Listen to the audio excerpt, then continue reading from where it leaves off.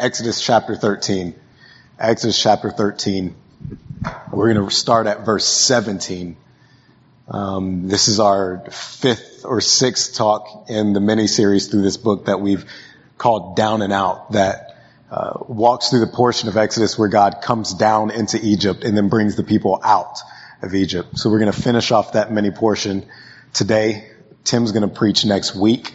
And then the week after that, we are going to continue on through Exodus and finish at the end of July.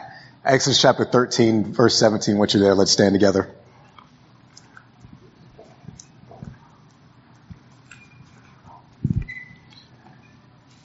When Pharaoh let the people go, God did not lead them by the way of the land of the Philistines, although that was near. For God said, lest the people change their minds when they see war and return to Egypt. But God led the people around by the way of the wilderness toward the Red Sea.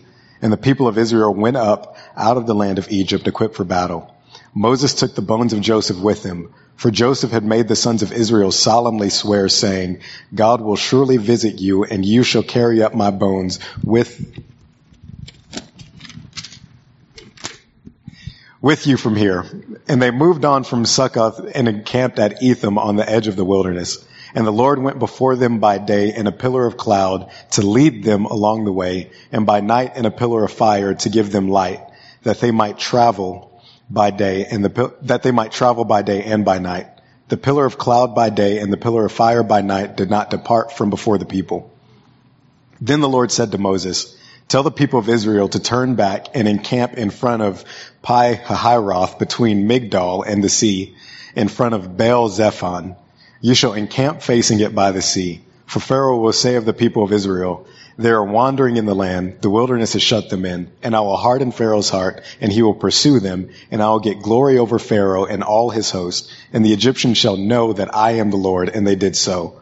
When the king of Egypt was told that the people had fled, the mind of Pharaoh and his servants was changed toward the people, and they said, what is this we've done, that we've let Israel go from serving us? So he made ready his chariot, took his army with him, and took 600 chosen chariots and all the other chariots of Egypt with officers over all of them. He's using language that with an emphasis to show us that Pharaoh got the whole army of Egypt and started chasing these people. And the Lord hardened the heart of Pharaoh, king of Egypt, and he pursued the people of Israel while the people of Israel were going out defiantly. The Egyptians pursued them, all Pharaoh's horses and chariots and his horsemen and his army, and overtook them, encamped at the sea by Pi-hahiroth in front of Baal-zephon. When Pharaoh drew near, the people of Israel lifted up their eyes, and behold, the Egyptians were marching after them, and they feared greatly. And the people of Israel cried out to the Lord. They said to Moses, is it because there are no graves in Egypt that you have taken us away to die in the wilderness? What have you done to us in bringing us out of Egypt? Is not this what we said to you in Egypt? Leave us alone that we may serve the Egyptians, for it would have been better for us to serve the Egyptians than to die in the wilderness. And that is a lie. They didn't say that. What's going on right now is because they have faced a problem, the thing that they prayed for in Exodus chapter 1 and 2 and 3, they're now starting to misremember. They're starting to reinterpret. They prayed so desperately for this thing, and now they've come up against a roadblock, and they're saying, we didn't want to be here anyways. It's kind of funny because we're like that. That's how we are. And Moses said to the people, fear not, stand firm and see the salvation of the Lord, which he will work out for you today. For the Egyptians whom you see today, you shall never see again. The Lord will fight for you, and you have only to be silent. That's not comfort, that's correction. He's saying the Lord's going to fight for you. Shut up. Stop complaining. The Lord said to Moses, why do you cry to me? Tell the people of Israel to go forward. Lift up your staff and stretch out your hand over the sea and divide it, that the people of Israel may go through the sea on dry ground. And I will harden the heart of the Egyptians so that they shall go in after them, and I will get glory over Pharaoh and all his host, his chariots and his horsemen. And the Egyptians shall know that I am the Lord when I have gotten glory over Pharaoh, his chariots and his horsemen. Then the angel of God who was going before the host of Israel moved and went behind them, and the pillar of cloud moved from before them and stood behind them, coming between the host of Egypt and the host of Israel. And there was a cloud in the darkness, and it lit up the night without one coming near the other all night. God had separated the Egyptians from the Israelites. Then Moses stretched out his hand over the sea, and the Lord drove the sea back by a strong east wind all night and made the sea dry land, and the waters were divided. And the people of Israel went into the midst of the sea on dry ground, the waters being a wall to them on their right hand and on their left hand. The Egyptians pursued and went in after them into the midst of the sea, all Pharaoh's horses, his chariots, and his horsemen. And in the morning watch, the Lord in the pillar of fire and of cloud looked down on the Egyptian forces and threw the Egyptian forces into a panic, clogging their chariot wheels so that they drove heavily. And the Egyptians said, "Let us flee from before Israel, for the Lord fights for them against the Egyptians." Then the Lord said to Moses, "Stretch out your hand over the sea, that the water may come back upon the Egyptians, upon the chariots, and upon their horsemen." So Moses stretched out his hand over the sea, and the sea returned to its normal course when the morning appeared. And as the Egyptians fled into it, the Lord threw the Egyptians into the midst of the sea. The waters returned and covered the chariots and the horsemen, and all of the host of Pharaoh that had followed them into the sea. Not one remained. The entire army of Egypt, not one remained. But the people of Israel walked on dry ground through the sea, the waters being a wall to them on their right hand and on their left. Thus the Lord saved Israel that day from the hands of the Egyptians, and Israel saw the Egyptians dead on the seashore. Israel saw the great power that the Lord used against the Egyptians. So the people feared the Lord, and they believed in the Lord and in his servant Moses. Father, we thank you for your word. Thank you that you're a deliverer. Thank you that you're a God who fights for us. Thank you that you're a God who fulfills your purposes. Increase our faith in you today. Open up our eyes to who you are. Speak to us. Reveal yourself to us. Give us a conviction of who you are and what you want to do. And we might believe in you more. Amen.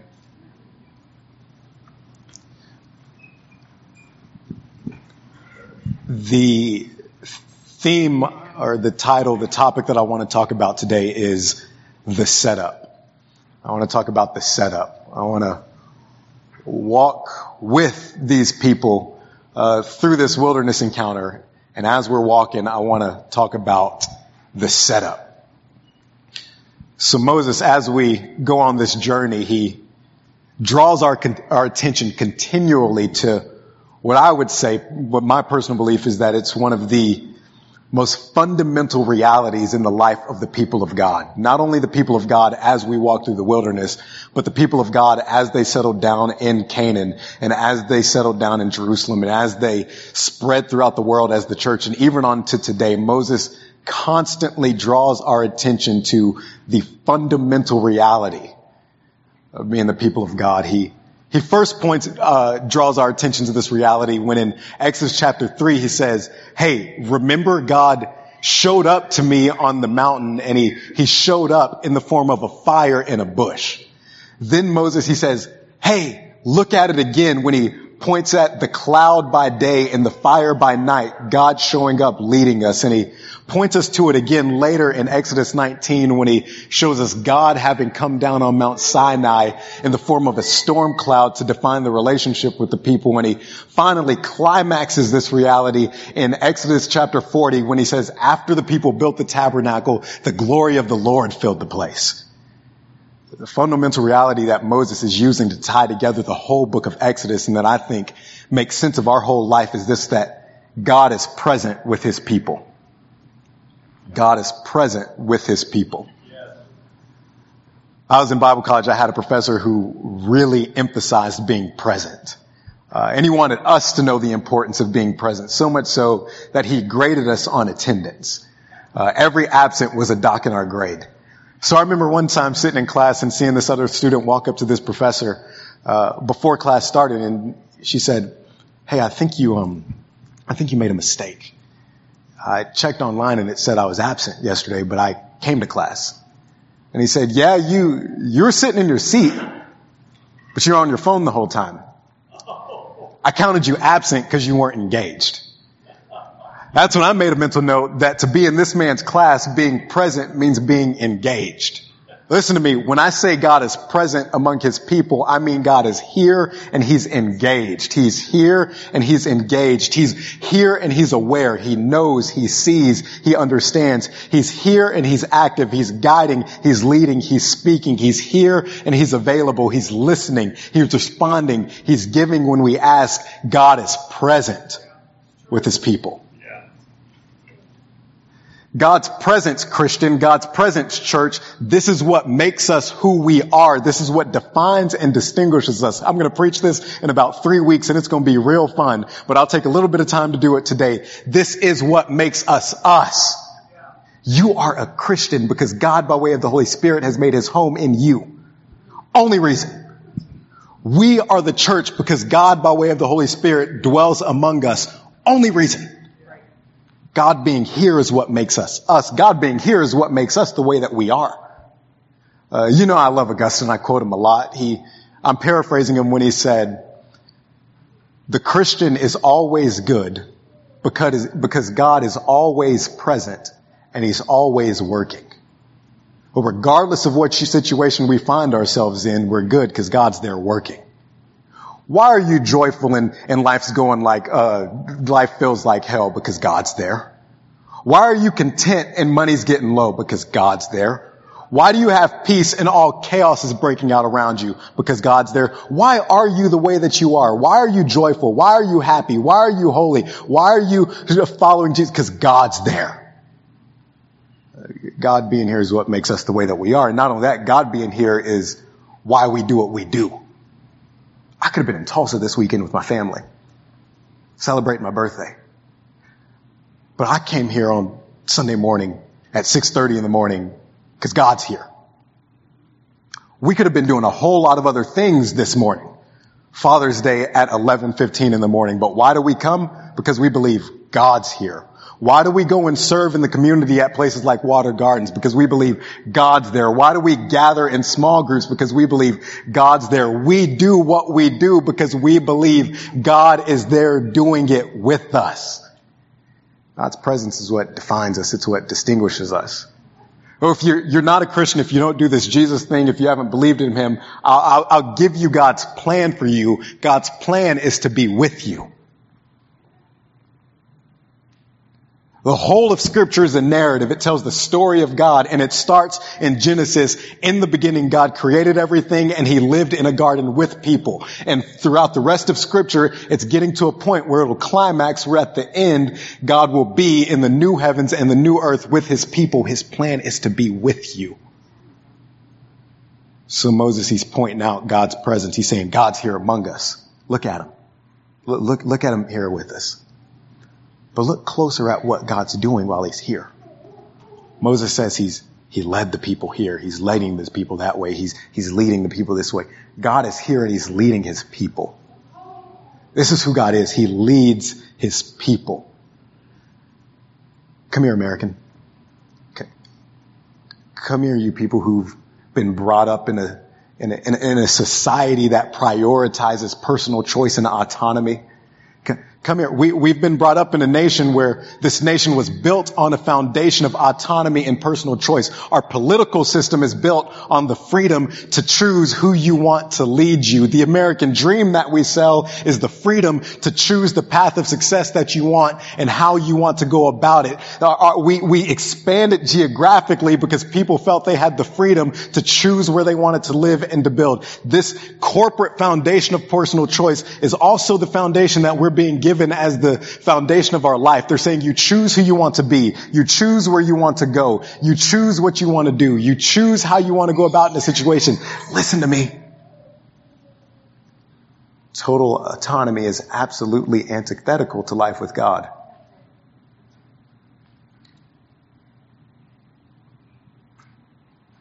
I know we like autonomy. I know we like freedom. I know we like to do what we want to do, but listen to me.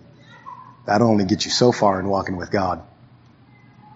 Oh yeah, God gave you agency. He gave you the ability to make a personal choice, but he didn't give you the ability to make a personal choice so you can do what you wanted to do. God gave you the ability to make a personal choice so that you can choose to do what he wants you to do. He gave you the ability to choose to serve him, the ability to choose to worship him, the ability to choose to follow him. God wants to lead you. You know what it was like when someone was teaching you how to drive, or maybe some of you are like this. You got friends or family members or a spouse who's a passenger seat driver.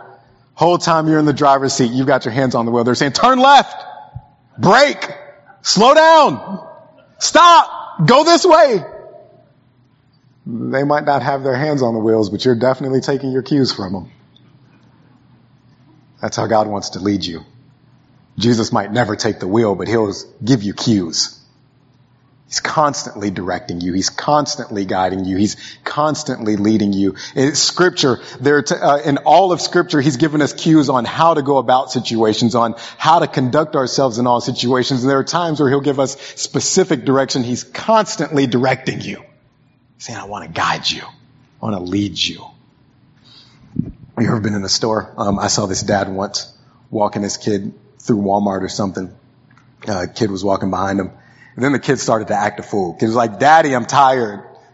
Daddy, carry me. Daddy, my leg's broken. Daddy, I'm sick. Then the kid falls out on the floor, got slain in the spirit somehow from complaining and just there crying. Finally, the dad just says, fine. And dad walked on off. Just left the kid right there. Look at what Moses said about God. Listen to what Moses said God did. He said God did not depart from them. Later on in Deuteronomy, God declares, I will never leave you. Listen to me. God leads, but he never leaves you. Even when you're acting foolish. God, when will you leave me? Never. Even when I misinterpret your leadership? Never. Even when I'm stubborn? Never. Even when I go my own way? Never. Even when I fight back? Never. God says, I will never, never, never leave you. God leads, but he never leaves you. So God's leading us through. He's leading us through the wilderness. He's leading us. He's not leaving us. He's leading us. He's not leaving us. And then, like always, following God, we come into a conflict. It says the people are walking and they look behind them. And it's the whole army of Egypt coming from behind them. And they look in front of them and it's a whole ocean in front of them. God, we've tried as hard as we can. We felt as if we've been following you faithfully. We've kept our eyes on you. We've been obedient. Step by step, we've been with you. You told us we'd be in a land where we'd be free with you, but we look behind us and there's slavery coming at us. We look in front of us and there's drowning to death in front of us. Why is the thing that we see, why does it seem to be in opposition to what you said? You ever felt like you followed God right into a spot and the thing that you see seems to be in opposition to where he said you'd be?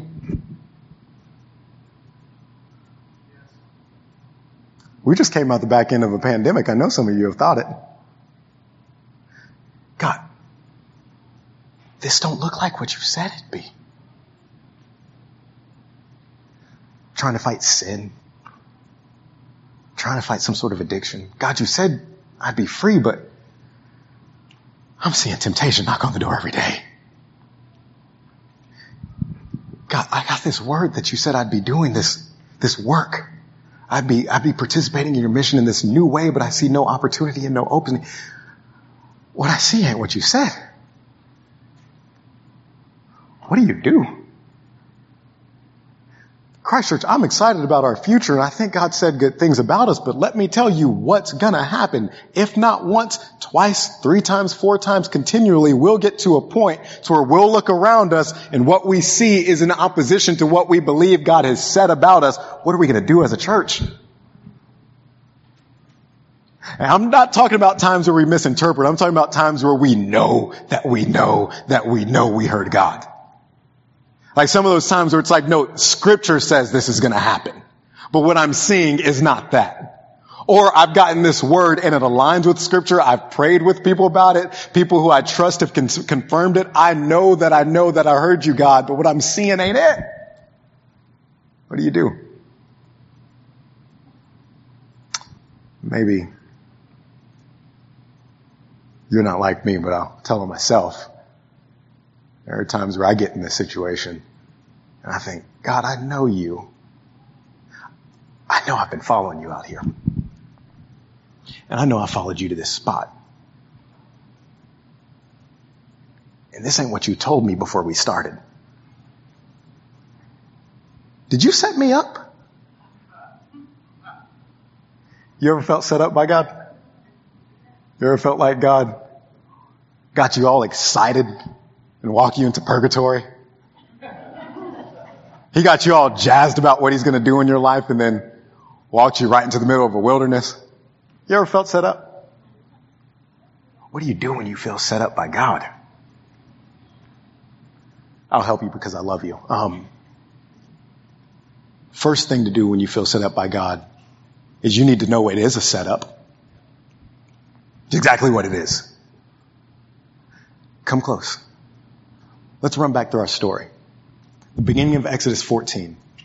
You remember what God told Moses? Before any of this happened, he said, Moses, I want you to tell the people to turn around and camp out by the ocean.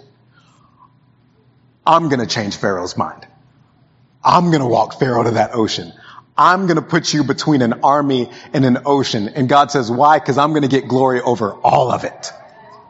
God led them into a situation that seemed almost impossible. So when he got them on the other side, they would know that they knew it was God and God alone that got them through. This is a revelation of how God leads. God leads towards his glory.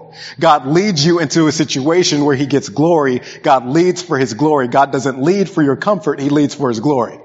God doesn't lead according to your preferences. He leads for his glory. God doesn't lead according to your reason. He leads for his glory. God leads for his glory and his glory alone. But it's good for you. This is why setting up hardship as a measure for God's leadership is a horrible thing to do. I had someone tell me a few months ago, I was talking to him and they were like, Jerron, I think you're discounting God's leadership because you feel as if you're in a hardship.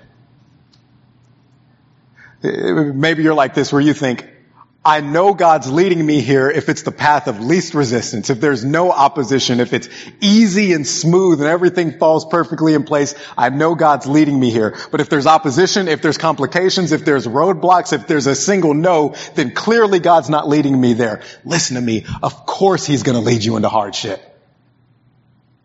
Have you seen his track record? He told Moses, leave your home, or not Moses, he told Abraham, leave, go someplace, I'll show you at some time, and you and your 75-year-old infertile wife are going to birth a nation. And he waited like 15 years before he showed back up. He told Joseph, you're going to lead your family. 5 years later, where was Joseph? Not leading his family, in slavery. At the end of the story, Joseph said, God put me there. The eternal word of God, the Logos, became flesh and followed the Father to a cross. The Apostle Paul followed God into countless beatings and shipwrecks. 10 of the apostles found themselves executed at the hands of the state. One of them found himself in exile, and the church for the past 2,000 years has found herself in persecution following God. Of course he's going to lead you into hardship. But he does it for his glory. This is a perfect situation because army here, ocean here. There's no way they're defeating the army. There's no way they're walking across that waters. That's a situation where once they got out of it, they could only give credit to God. They couldn't say it was us. No, it was God. It wasn't luck. It was God. I'll show my cards. 2016 is when it seemed to become pretty darn clear that God had was pushing me to lead and preach. I was like, cool, let's do it. Simultaneously, I was reading scripture and praying, and it became extremely clear what God wanted his church to look like. Revelation 7, Ephesians chapter 2 and 3, this church of old and young and anything in between and rich and poor and everything in between and all kinds of ethnicities and the broken people who show their messiness and broken people who look pretty and hide it, all kinds of people in the church. So it's like, oh, that's what you want, God. So I put the two together. Okay, God, you want me to lead? You want me to preach? This is the kind of church. This is the church you want me to build. So I was like, where are we going? Where are we going to go to do this? A few weeks later, Church of 8,000 in Los Angeles called, and I was like, God, is this it? Nope. A few months later, Church of 20,000 in Louisville called, God, is this it? Nope. God, where are we going? You know where God walked me? To stay in Joplin. He walked me down the street to a new apartment. I know the demographics of this city. I know the church growth principles that say the quickest way to grow a church is to choose one kind of person and target that one kind of person only. I know the political thought of the place in which we lived, where the word diversity streaks of the political enemy. I know all of that stuff. And it was real easy to think, God, this is a set up. That's rather cruel of you. I'm reading this passage. Moses made it clear, yeah, it's a setup. To set up for him to get glory. Because in 5 years, 10 years, when we, Christ Church, look like Revelation 7, look like this picture God's painted, we will get to a point where we know it wasn't nobody's strategy, it was only God. It wasn't nobody's efforts, it was only God. It wasn't luck, it was only God. It wasn't coincidence, it was only God. It was only God. God will lead you into a situation and through a situation to where when you get through, you can't give credit to luck. You can't give credit to you. You can't give credit to the goodness of someone else's heart. You can only give credit to God. He only leads for his glory.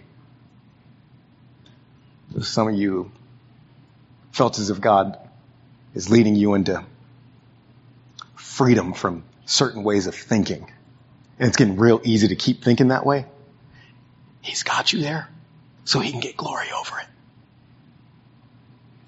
Some of you feel like God's led you into freedom from certain sin. And temptation is knocking at your door every day. He's got you there to show you that it wasn't by your willpower, but it was by him. It's for his glory. So here we find ourselves in the setup. God said something. He's led us. We see ourselves in a place that's in direct opposition. And he says, I'm going to get glory out of this. This is the setup. Not setting you up, setting himself up. So here's the question I want to ask in the last few minutes. What do we do when we feel like we're in the middle of a setup? What do we do when we feel like we're in the middle of a setup?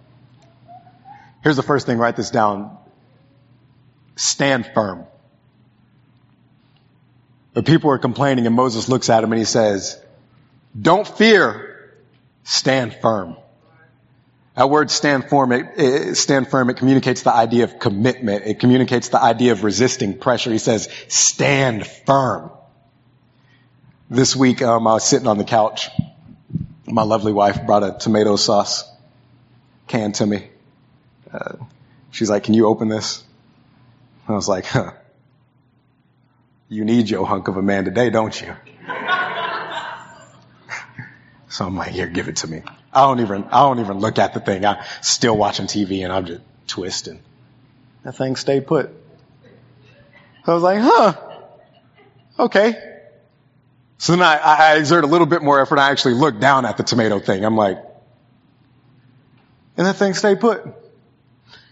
And so then I'm like, okay. I'm gonna have to use a little bit more pressure. So I lean forward. I'm not reclining anymore. I just lean forward and I'm like, So then, because my ego's hurt, I start making all kinds of excuses. Darn it, Chelsea. You knew I just got off a plane from Ohio. I'm tired. Why would you bring that thing to me? It's humid in this house. Why would you bring me a wet can? Why would you do this? You messed it up. Why would you do this? So then I stand up thinking I'm going to get it. And I get a shirt and I cover it and the thing stayed put.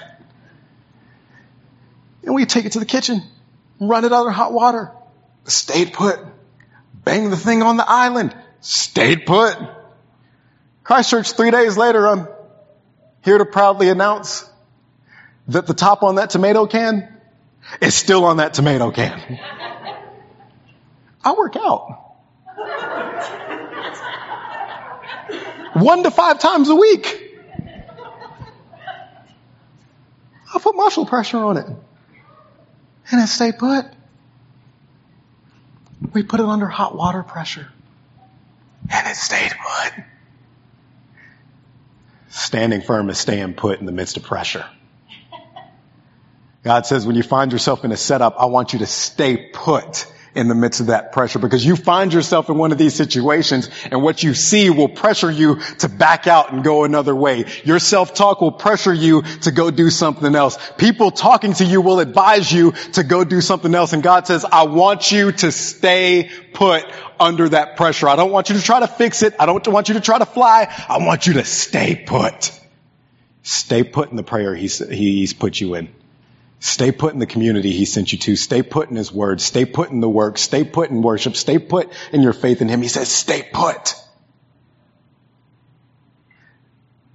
Let me put a nuance on this. We need to stay put in community. Multiple reasons. 1, we need other people to encourage us to stay put. 2, it could get real easy for me to think I'm staying put in where God placed me, when really I'm just being stubborn about something I've made up my mind about. You need people around you where you can say, can I run this by you and you tell me if you think this is something God's telling me to do, or if I'm just being stubborn? You need people who will pray with you and say, God, is this what you told us to do? Because you need people to say, dude, you're just being stubborn. That's dumb. But we stay put in community so we can get clarity on what it is that God has for us to do. God says, stay put. The first one, stay put, and the second one is see God work it out. See God work it out. Moses tells the people, don't be afraid. Stand firm. See the salvation that the Lord will work today for you. He'll fight for you, so you go shut up somewhere. Right after that, it says, the God who led the people by way of a cloud and a pillar, he was before them, but this time he moved behind them and he protected their back. He pushed the Egyptians back a little bit. And then the God who in the first 7 days of creation, he pushed the seas apart and said, this is your boundary line. That same God redid that work and he pulled the seas apart and made a tunnel for his people. One side was water. This side was water. This God escorted them through it. Once he got them on the other side of the shore, God turned around. He pulled the Egyptians in there. He placed them in the mud. He stuck them there. He pushed the waters back together, and the people found themselves on the other side, safe. God worked out salvation for them. You read that text real close. The only action verb that's attributed to the Israelites is they walked through. Every other verb is attributed to God. God worked out salvation for them. What this does is it's given us a glimpse, though, of God's true salvation. Let me nerd out with you real quick. Moses says, stand firm and see the salvation of Yahweh. That word salvation, you're going to catch, some of y'all are going to catch this. I know you're real smart. Somebody online, you're going to catch it. That word salvation is the word Yeshua. He says, stand firm, see the Yeshua of Yahweh. 1,500 years later, the angel of the Lord popped up to a young woman named Mary and said, hey, you're going to have a baby by way of the Holy Spirit, and here's what I want you to name him, Yeshua, because the Lord will save his people.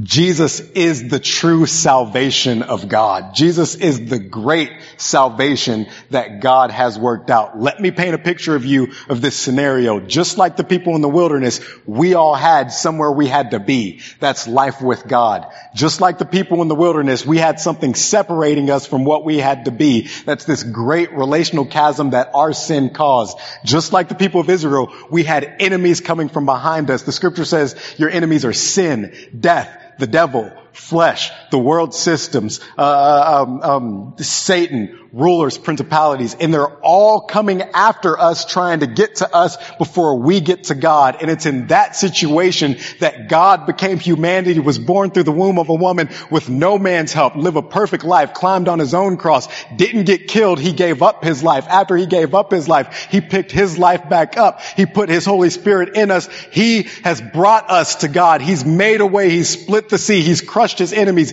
Jesus is our salvation. I love that song. Oh, the rugged cross, my salvation. It's talking about Jesus. What God worked out there gives us a glimpse of the true salvation, which is Jesus. But it also gives us a glimpse of God's character.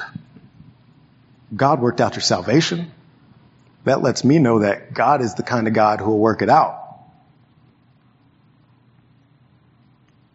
My senior year of high school, my senior class, the PTA, somebody decided to send us to Puerto Rico for our senior trip. I was like, cool. I'll go to Puerto Rico. The only problem is I didn't have money to go to Puerto Rico. I didn't have a job to make money to go to Puerto Rico. Worked at Marco's Pizza for 9 days this summer before I got fired. I only actually worked 3 of those days. No one in my family had money to send me to Puerto Rico.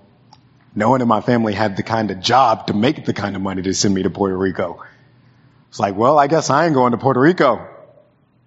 I remember my grandmother saying one day, she said, I'll work something out. 3 weeks later, my grandmother called me and said, hey, I'll work something out. Got your ticket bought. You're going on your senior trip. I never saw my grandmother working, but she worked it out. My grandmother never consulted me about what she was doing, but she worked it out. My grandmother never questioned or asked me how I thought she should do it, but she worked it out. I never heard my grandmother doing nothing, making calls, doing nothing, but she worked it out.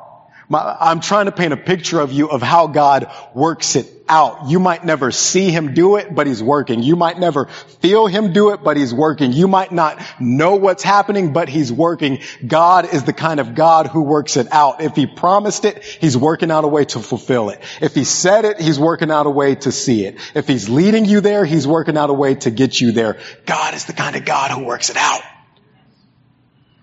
And here's his direction to you. He's saying, I want you to stand firm. Some of you married couples, you're fighting for your marriage right now. And as you're fighting for your marriage, you're coming up against all kinds of spiritual attacks. God's saying, stand firm. Some of you right now are trying to fight some sin pattern and some addiction. And as you're fighting it, temptation rushes at your door harder than it did before. God says, I want you to stand firm. Some of you are trying to go out there and be on mission. Some of you are trying to actually live faithfully with God, and you're getting beat up in your workplace. God says, I want you to stand firm.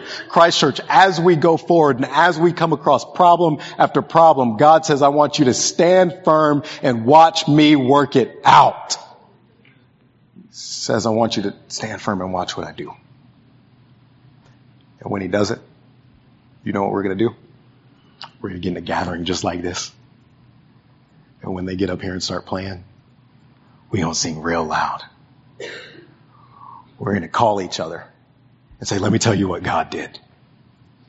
We're going to post on Facebook. Not about politics. We're going to post on Facebook and say, hey, let me tell y'all about what God worked out in my life. And he's going to get that glory.